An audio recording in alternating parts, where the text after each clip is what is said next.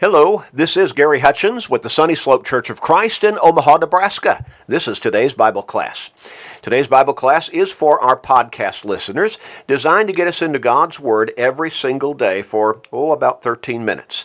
But it's important to be in God's Word because faith comes by hearing the Word of God. Romans 10 and verse 17. Being in God's Word on a daily basis also helps us to have a more positive, more spiritual frame of mind to be able to deal with the day, whatever it throws at us. These days throw a lot at us. But it also helps keep us focused on our relationship with God and on our souls, on eternity, and getting ready for that time. You know people in your life, don't you? Probably some within your own family who need to change their perspective on life, who need to change their focus and their direction. They need to think about their souls and their relationship with God. Help them to do that by sharing these short studies with them every day. You can do that through Facebook friends, text messages, maybe other technological means, but make up your mind and start doing that today with everybody you can. Your family members, your friends, your work associates, your neighbors, with everybody you can. What a great blessing for somebody to look back and realize my life started to turn around when that person, my friend, my family member, started sharing those short studies with me. Here I am, eternally safe in heaven.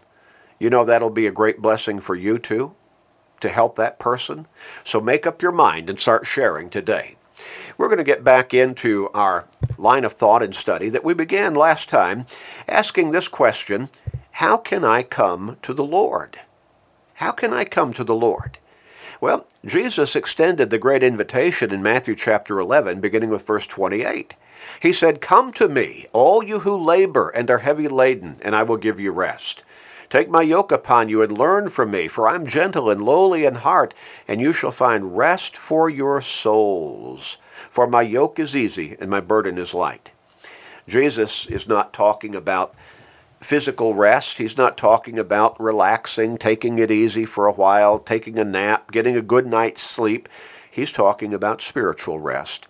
Rest from all that this life throws at us, that the devil tries to use to break us down spiritually, to pull us away from God, to challenge our faith and our faithfulness. We need that spiritual rest. Jesus extends that invitation to us as well as to all of humanity to come to Him. And the greatest need, the most pressing need for every single person alive in this world today and in every generation is to accept the Lord's invitation to come to Him. That need is so pressing because we are all sinners. Romans 3 and verse 23, all have sinned and come short of the glory of God, and the wages of sin is death. Romans 6 and verse 23, and James chapter 1 verses 14 and 15. Jesus came specifically to lead us to salvation through Him. That's the understanding of that identity, Savior. He came as our Savior. He said Himself in Luke 19 and verse 10, the Son of Man has come to seek and to save that which was lost. And the Apostle Paul wrote in 1 Timothy chapter 1 and verse 15 that Jesus came into this world to save sinners. And then Paul identified himself as being the chief of sinners. Well, could we not, every single one of us, so identify ourselves as the chief of sinners? Again, all have sinned and come short of the glory of God. We all need that Savior. And there is no salvation in anyone else. There is no other name under heaven given among men by which we must be saved. Acts 4 and verse 12. Only through the gospel of Christ, that message of salvation, that God sent Jesus into this world to communicate to all of humanity, can we come to God for forgiveness and salvation. And that is only through Jesus Christ. Remember, Jesus said, "I am the way, the truth, and the life. No one comes to the Father except through me." And that gospel message of salvation has God's power to salvation for everyone who believes. Romans 1 and verse 16. Now the question we left off with last time is the question of this line of study. How can I come to the Lord? How can I come to him? Jesus offers that invitation. He extends it to me. How can I accept it properly? How can I come to the Lord? Well, if you listen to a whole host of preachers and teachers and people who think they know the answer, you may hear a whole host of different answers. But let's see what the Scriptures themselves say. In John chapter 3, beginning with verse 15, Jesus said that whoever believes in him should not perish but have eternal life. For God so loved the world that he gave his only begotten Son, that whoever believes in him should not perish but have everlasting life. For God did not send his Son into the world to condemn the world, but that the world through him might be saved. Now, does that mean that everybody in the world in every generation is saved? Obviously not. Jesus said in Matthew chapter 7, in verses 13 and 14, that most people are on the wrong road spiritually. Those who are on the road that leads to life, eternal life in heaven, those are few, he said. But the ones traveling down that broad road that leads to eternal condemnation, destruction, he says that's a road traveled by many. And we get the impression from the distinction in the two different words, few and many, that the vast majority are traveling in the wrong direction and they're lost in sin. And if they do not find the way, and that's not something that's hidden from them, it's right there in God's Word, they have to come to God through Jesus Christ and join the few who are on the right path and are looking forward to their home in heaven. Most of those on the broad road, again, the indication would seem to be they're not going to be in heaven. They're going to end up in eternal condemnation, destruction.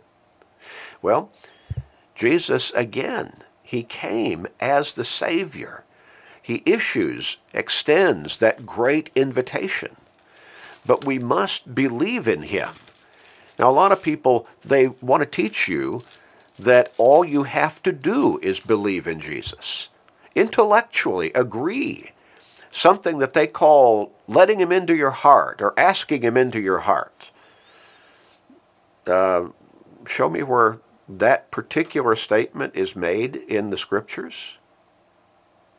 But you see, truly believing in Jesus includes obeying Jesus, obeying his teachings. In that same 3rd chapter of John, verse 36, he who believes in the Son has everlasting life, and he who does not obey the Son shall not see life, but the wrath of God abides on him. Oh, you see, true belief, true faith in Jesus includes obedience to Jesus and his teachings. The Hebrews writer put it this way in Hebrews chapter 5, verses 8 and 9. Speaking of Jesus, though he were a son, yet he learned obedience through the things which he suffered. And having been perfected, he became the author or source of eternal salvation to all who obey him. A lot of people want to remove the obedience factor within true faith, saving faith. But you cannot remove the obedience and still have saving faith. Saving faith includes obedience. Believing in Jesus, believing in him as the Lord Jesus Christ, the Son of God, our Savior, well, that's essential to our salvation. In Acts chapter 16, beginning with verse 30, Paul was addressing a group of what we would probably consider to be the intellectuals of their day. In Athens, a center of intellectual thinking and learning and teaching. In verse 30 of Acts chapter 16, Paul wrote, he brought them out and said, Sirs, what must I do to be saved? And I'm sorry, I'm getting this ahead of myself here. Let me go back to chapter 17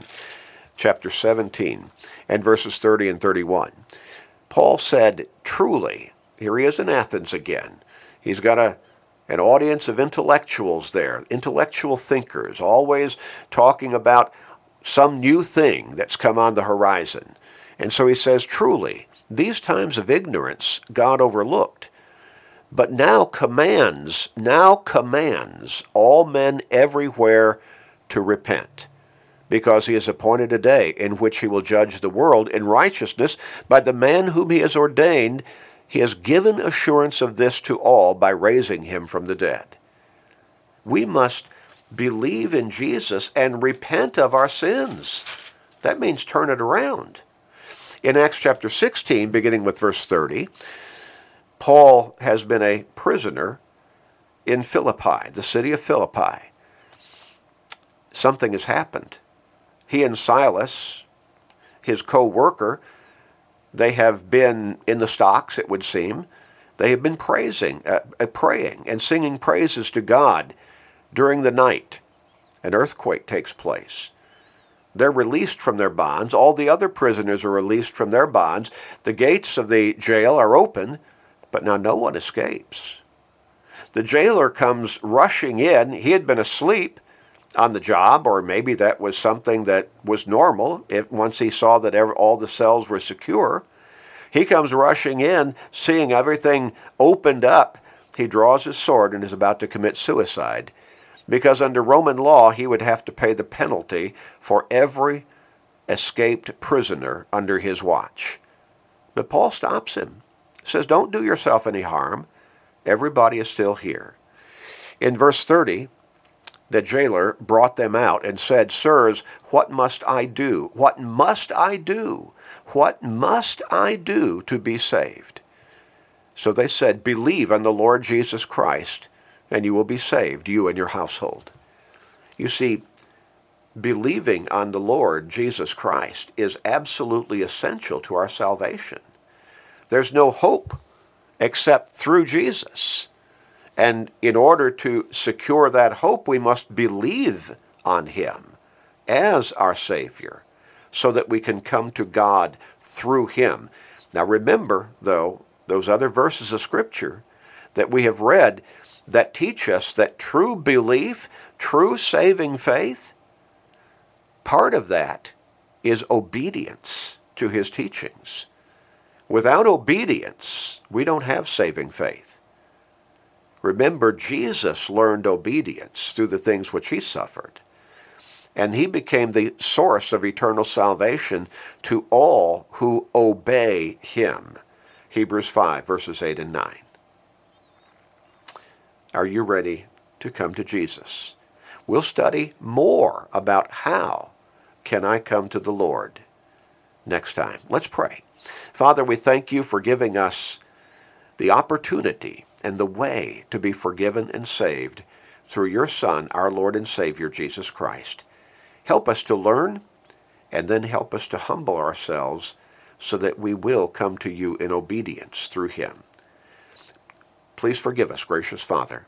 We pray in Jesus' name, amen.